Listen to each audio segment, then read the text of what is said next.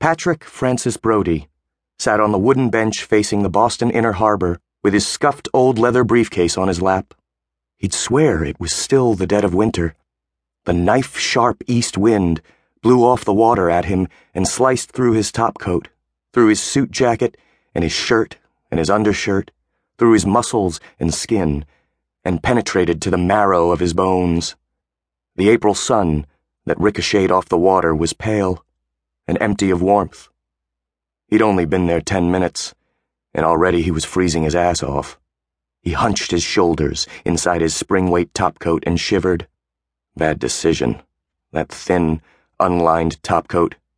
He'd been wearing it for a couple of weeks now back in D.C., where the cherry blossoms were ablaze, and the endless acres of lawns had turned that amazing lime green that made your eyes hurt. It was spring back in Washington. 2 hours ago, a couple 100 miles ago, it had been spring. Behind him rose the sweeping glass facade of the John Joseph Moakley United States Courthouse. The building had won several awards, and Pat Brody, who had spent a lot of time in courthouses all over the country, had to admit that it was impressive, architecturally. Not that he really gave a shit.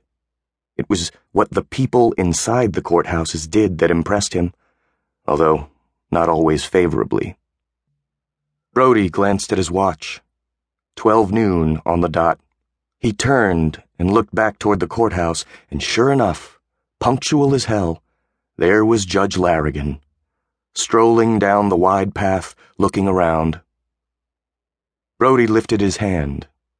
Larrigan spotted him, waved, smiled that $1,000,000 one-eyed smile of his, and started toward him.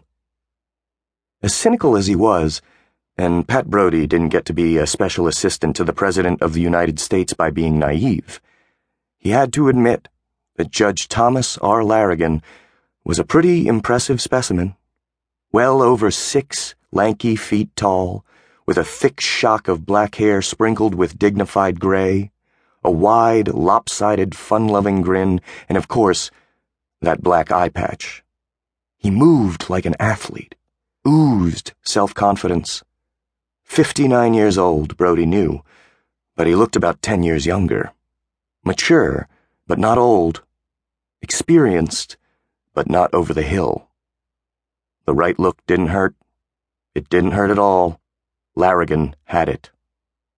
The son of a bitch had his suit jacket hooked on his finger and slung over his shoulder. His tie was loosened at his throat, and his cuffs were rolled halfway up his forearms, as if it was the middle of July. Shirt sleeves on a day like this, Jesus. Brody couldn't stop shivering. Then Larrigan was standing in front of him. "Mr. Brody?" he said. Brody looked up and nodded.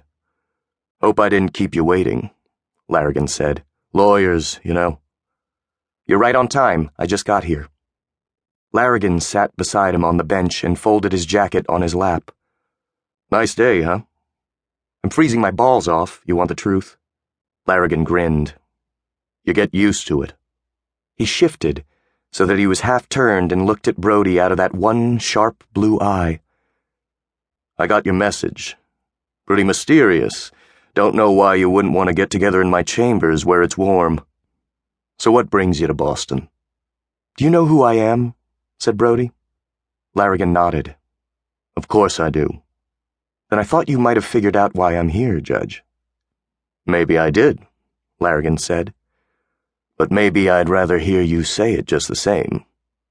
I've been trained to withhold judgment until I've heard all the evidence, you know." "Okay," said Brody. "Here it is, then.